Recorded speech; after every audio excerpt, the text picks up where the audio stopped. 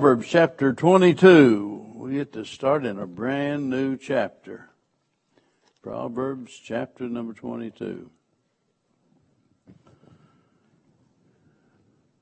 You never know whenever you start a section just how far you might go. And I'm saying that because when we get down to verse number 6, it's probably one of those that I want to spend a lot of time on, and so we might get out a minute or two early tonight, whatever early is. I'm not sure. Of course, we have to get out whenever the Awana kids come over here, but that's not this week. Proverbs 22, verse number 1, a good name. Well, boy, it starts off with a great subject anyway. Amen. A good name is rather to be chosen than great riches, and loving favor rather than silver and gold.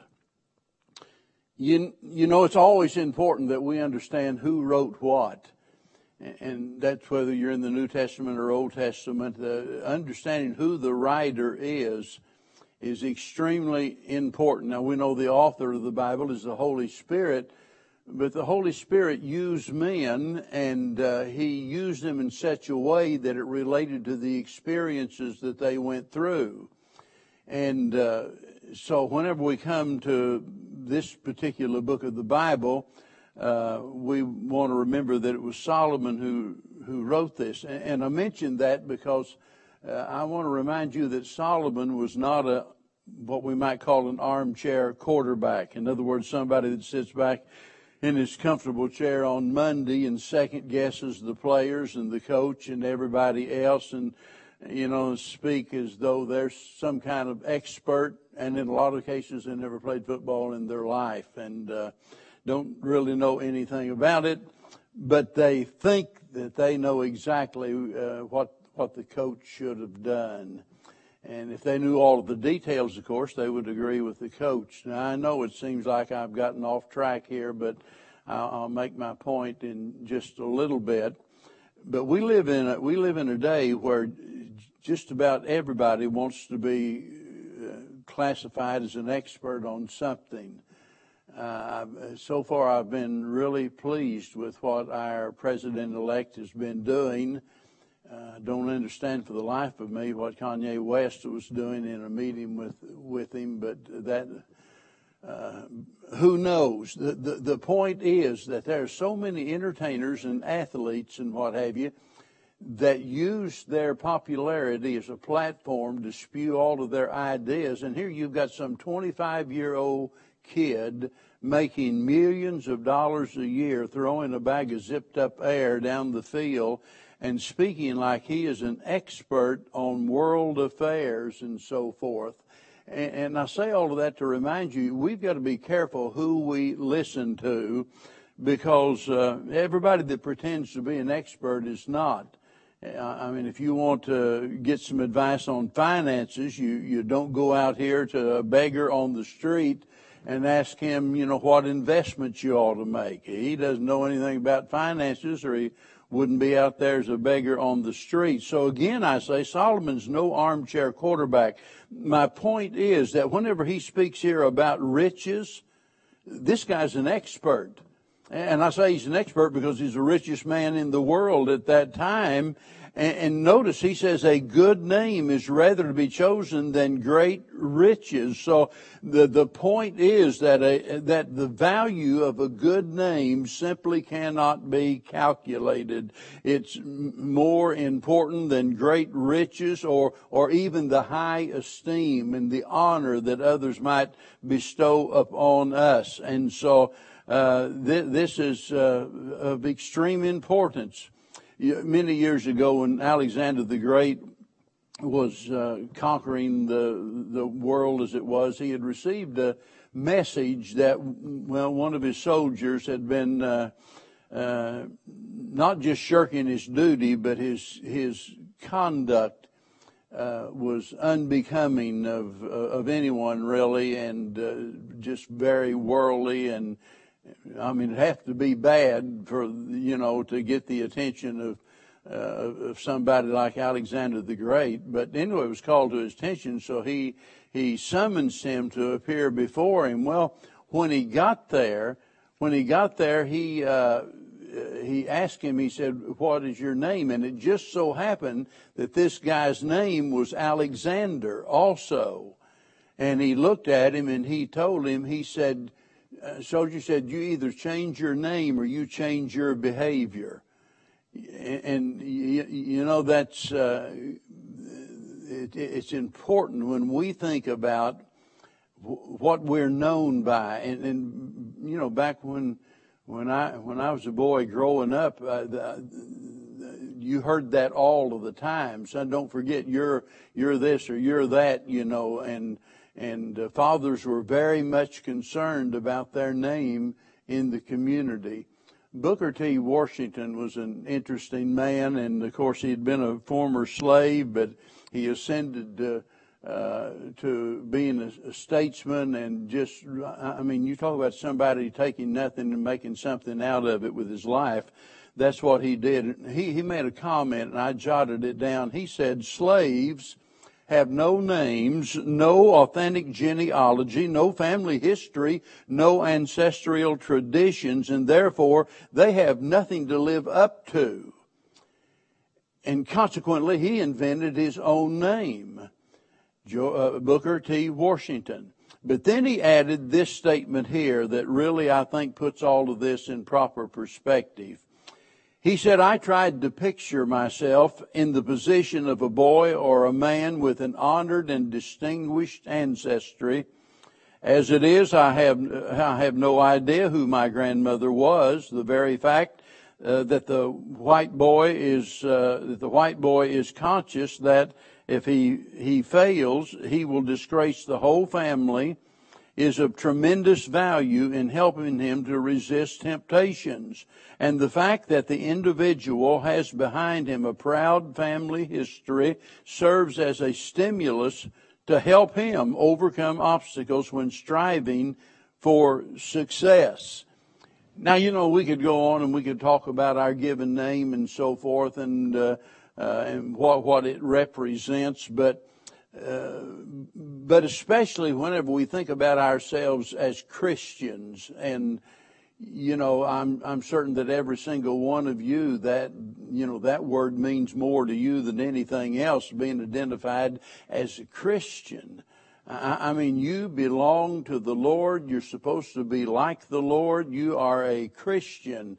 He is yours and you are His. And it's so important that we live up to that name the best that we possibly can. And we think about the glorious heritage of Christians down through the ages. And we think about some of the most, not just some of the most brilliant men that have, and women that have ever lived, but the very best from a moral standpoint. I mean, boy, you could put them up against anybody that's ever lived, and the greatest people on the face of the earth have been Christians. And you know, dare we bring shame and reproach to the Christian name by our ill behavior? And we need to keep that in mind, and wherever we are, whether it's on the job or out here in the world or wherever, we need to be mindful of the fact that we are representing Christ, and others are going to judge Him by what they see in us. And the sad thing is, a lot of times they get the wrong opinion about Christ because of what they see in us. A good name is of greater value than silver and gold or the praise of man or any other thing. Verse number 2, the rich and poor meet together. The Lord is the maker of them all. Now, he just got through speaking about our reputation and the importance of a good reputation, but this is a reminder here that we're all held in equal esteem in the eyes of God. And you know, it's one thing to have a good reputation. It's another thing to do certain things, certain accomplishments that cause you to be honored by your fellow man. and that's all well and good. And for some strange reason, we tend to think more highly of people, have some notable accomplishment. Even though it might not be of any eternal value, some way or another, we give them awards and things like that. And after a while, we hold them in higher esteem than we do just the average Joe out there that doesn't ever really seem to accomplish anything. But when it comes to God, let me tell you, we're all on level ground in His eyes. The reason it is so important for us to understand that is because respect for one another is absolutely essential to any peaceful and well-ordered society. I mean, whether it's in the home, whether it's in the church, or wherever it is, woe is unto the nation, the church, the family, or wherever, if people refuse to respect each other. And the Bible tells us in the book of Acts chapter number 10, I think it is, that God's no respecter of persons. And by virtue of the fact that God's not a respecter of persons, we certainly shouldn't be. And yet, as you know, it happens all of the time that, we put some people up on a pedestal and we treat other people like they don't even exist. And we don't have to always agree with each other on everything, but we can be respectful of one another. And I'll never forget years ago, and I know you've heard me mention this before, but it was so important in my life that whenever that first year that I started preaching, all I cared about was being right. And I didn't care who got hurt in the process. Just as long as I was right, and I knew I was right, and just run roughshod over people. And I'll never forget the day that it dawned on me when Paul said, speaking the truth in love. And let me tell you, you can pound the pulpit and get red in the face and stomp your foot, and you can preach hard, and you can preach against sin, and you should, but you can do it with love. It doesn't have to be something syrupy, sweet, and just that's going to please everybody, but it's speaking the truth in love. And if preachers sometimes are guilty of being so disrespectful to people, and God help us to not do that. We need to speak the truth, but it ought to be with love and respect for one another. A few weeks ago, I was talking about, a few months ago, Bev reminds me, my mind, things that I think happened last week was a year ago or something like that. I guess the older you get, that starts happening or something. I don't know, but had two guys that had been ex-convicts in the church, convicts in the church parking lot, and they were about to go to Fisk City, and I went out there and broke it up, and the whole thing revolved around, one of them saying, well, he dissed me, and in prison, that's a big thing. It'll get you killed in a hurry, just disrespecting somebody. And so whether it's out there in the streets or whether it's in the church pews, we need to be respectful. Verse number 3, a prudent man. A prudent man foreseeth the evil and hideth himself, but the simple man pass on and are punished. Now, the word prudent is, I think the best way to describe it is just saying it's another word that for wisdom. It's talking about somebody that is wise, somebody that has insight. And in this case, he's telling us what a prudent man does. He foresees the evil. And notice when he does, he takes appropriate action. He hides himself, but the simple pass on and are punished. Now, this you could say is about the danger of dullness. And by dullness, I'm talking about that person that is insensitive, the person that is just not alert, that's just not aware of what's going on around him. But the person that has wisdom is ever watching for what's going on. Turn back to chapter number 4 for just a minute, and there's a couple of verses here that we looked at in our study earlier, verse 25. He says, let thine eyes look right on, and let thine eyelids look straight before thee. Now here's the key part. Ponder. That word literally means to weigh. Ponder the path of thy feet, and let all of thy ways be established. Turn not to the right hand, nor to the left. Remove thy foot from evil. So here we see again the evidence of someone that has wisdom. They're pondering their path. It goes back to that old saying, look before you leap. And as a lot of people, they go through life like they've got blinders on and they have no idea what's going on around them. And naturally, you always run headlong into trouble whenever you do that. And we've all seen it happen, haven't we? We've observed someone doing that. And more than likely, we can all look back and think of some time in our life where we did something like that. We didn't intend for it to happen. We were just living our life, everything's going along, doing business as usual. And all of a sudden, we find ourselves in a mess of trouble without realizing it. And here we are, and we get to thinking about where we went wrong. And then we look back and say, well, that's where I took the wrong step. I wasn't alert. I didn't see the danger there. And we need enough wisdom to be able to ponder our path, to be able to be alert and aware of the evil around us. Now, there's a lot of different ways in which we do that.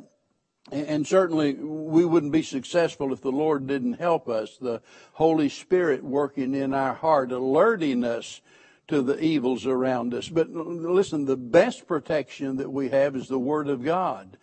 And that's why the psalmist said that thy word is a lamp unto my feet and a light unto my path. And if we're pondering our path and thinking about where we're going to put our foot down or the next step that we're going to take, we need some light. I remember whenever we were building Highway 65 from Springfield down to Branson, and back then the largest cut through limestone in the state of Missouri was on the big hill, halfway in between there, and it was just solid limestone, like 100 feet. Well, you have little ledges going up there. You don't have just a sheer straight wall. We went up, I can't remember now, 15, 20 feet, and then you'd have maybe an 8-foot ledge that was been dynamited out there, and then you go up, and it was stair steps all the way up there for safety reasons. And I can remember all of that had to be cross-sectioned.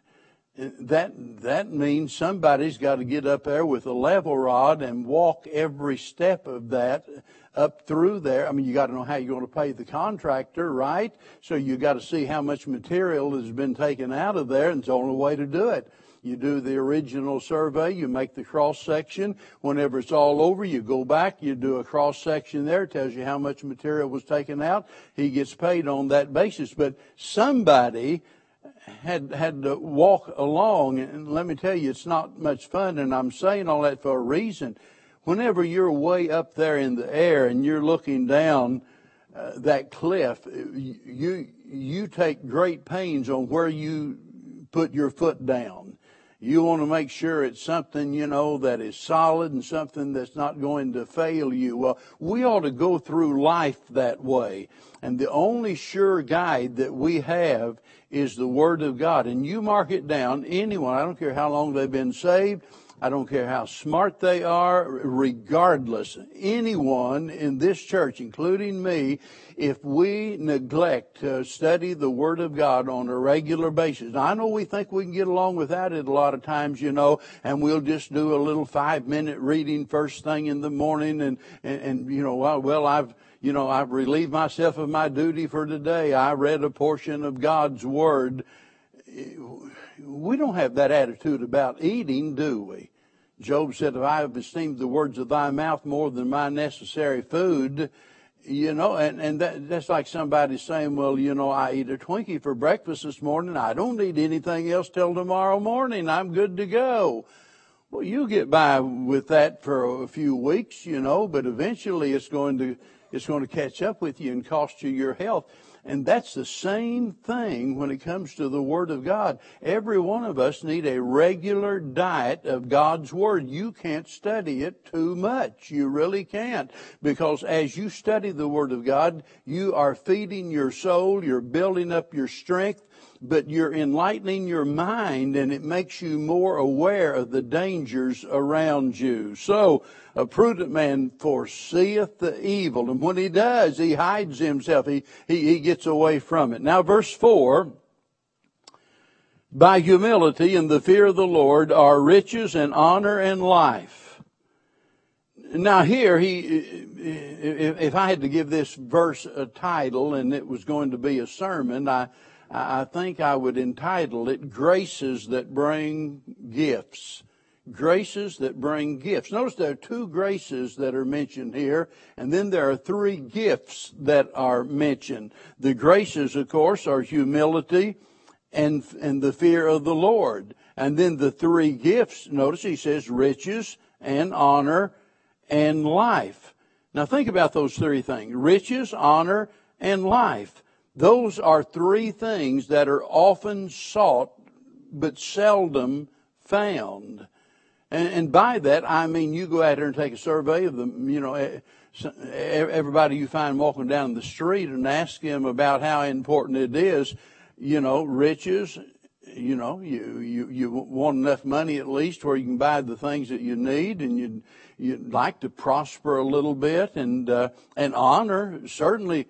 You want others to respect you enough that they will honor you for the things that you've done, and then there's life thrown in here.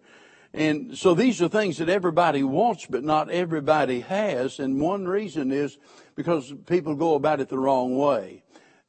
People will, for example, they'll push, they'll shove, they'll pull strings, they'll tell lies, they'll do whatever they can think of to get those things that they want. There are some people on this earth that would do absolutely anything for money or riches or whatever you like whoever it was, just, what was it, yesterday? They shot this woman, they stealing her in a car. They didn't have to shoot her. They just decided, well, while we're at it, we'll just kill you. And shot her and took her car. It's amazing that somebody has such little value for life that they would take a life in order to get a hunk of metal out here. That it just blows my mind. So people will do anything. But other people, they don't care much about riches at all. They'll do anything to get honor. Boy, to get, to be honored by other people, to win an award. It kind of like, what was it, the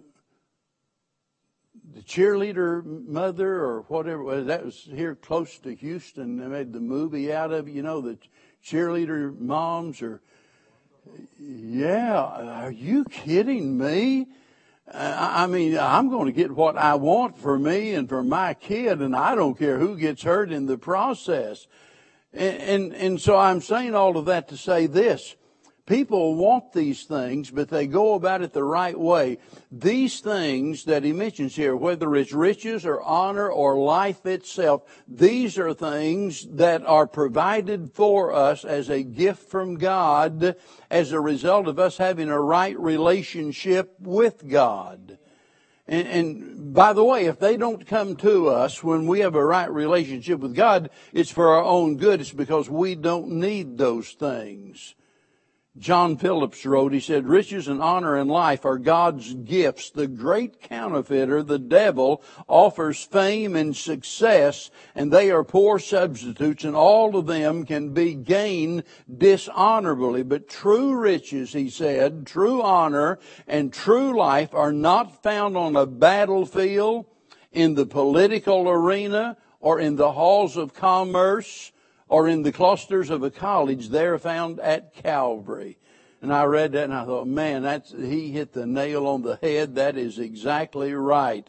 And the point is that if we want if we want God's best for us, we must walk humbly before the Lord, and we must reverence the Lord.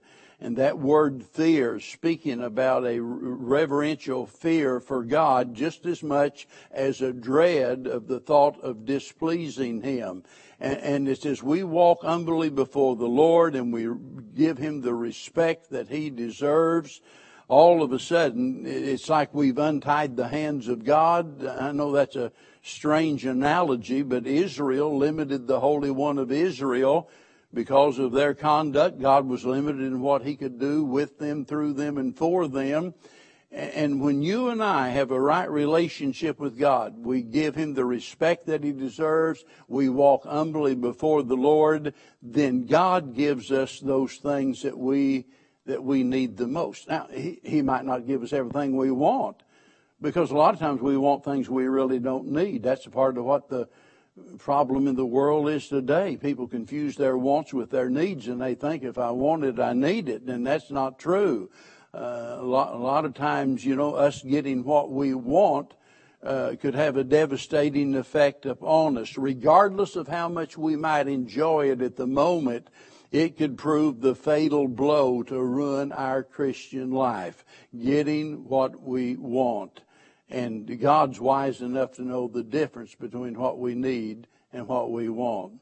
Verse 5, thorns and snares are in the way of the froward, and he that doth keep his soul shall be far from them. Back in chapter 13 and verse number 15, it says, the way of transgressors is hard. The way of transgressors is hard. Well, just look throughout history and you see evidence of that. Well, notice here, and this is what we see here. This shows us the results of waywardness. Now remember, we've been talking about pondering our path. We've been talking about, being prudent and understanding where we go and the consequences of it. Well, he's showing us here the result of going in the wrong direction. And this word froward speaks of that which is crooked. And by that, in this case, it would be that which is contrary to the will and the way of God. Rather than it being the straight, narrow way, it is a crooked way.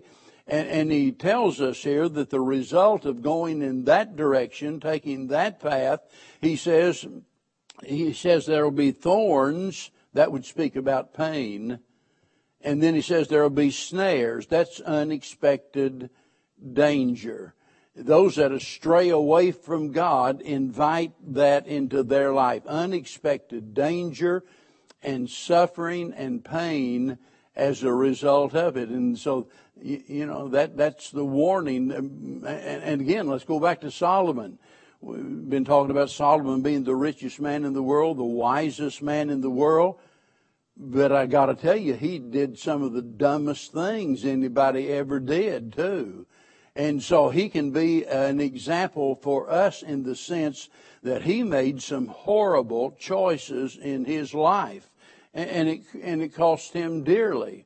And so, as he's writing this to us, again, we are reminded here is a man who has been there, done that knows what he's talking about, that has suffered as a result of some foolish choices that he's made. And he's sounding out this warning to us, telling us, look, if you take that crooked path, you go in the wrong direction, there are going to be thorns, you're going to get hurt, there's going to be unexpected dangers, there's snares, you're going to get trapped.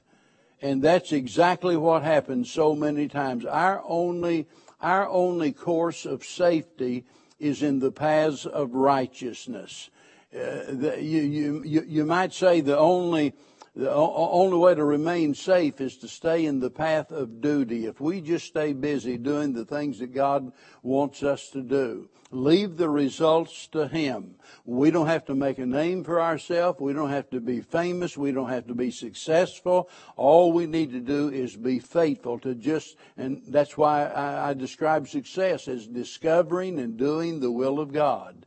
That's it right there. And if we know what God wants us to do, and we do our best to do it, there's not a safer spot on the face of this earth than being in the center of God's will.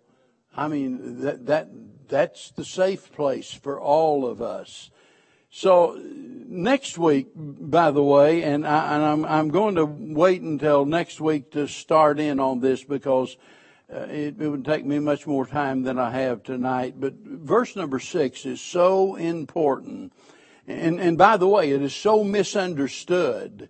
And that's the reason I want to spend some time talking about it. Train up a child in the way he should go. Now, I want you to keep that in mind in light of all of the things that we've said tonight. All of the warnings that have been given about taking the wrong path, making the wrong decisions, and the danger and the suffering that awaits those that do. And our concern about those matters ought to transcend self. There ought to be a concern in our heart for our children and our grandchildren. And that's why he says, train up a child in the way he should go, and when he's old, he will not depart from it. And we're going to talk about that, and we're going to talk about some things related to that that I think are really misunderstood. I need to just cut it off or I'll be getting into it. But we want to come away with that study of that next week, encouraged by it rather than rather than being on a guilt trip.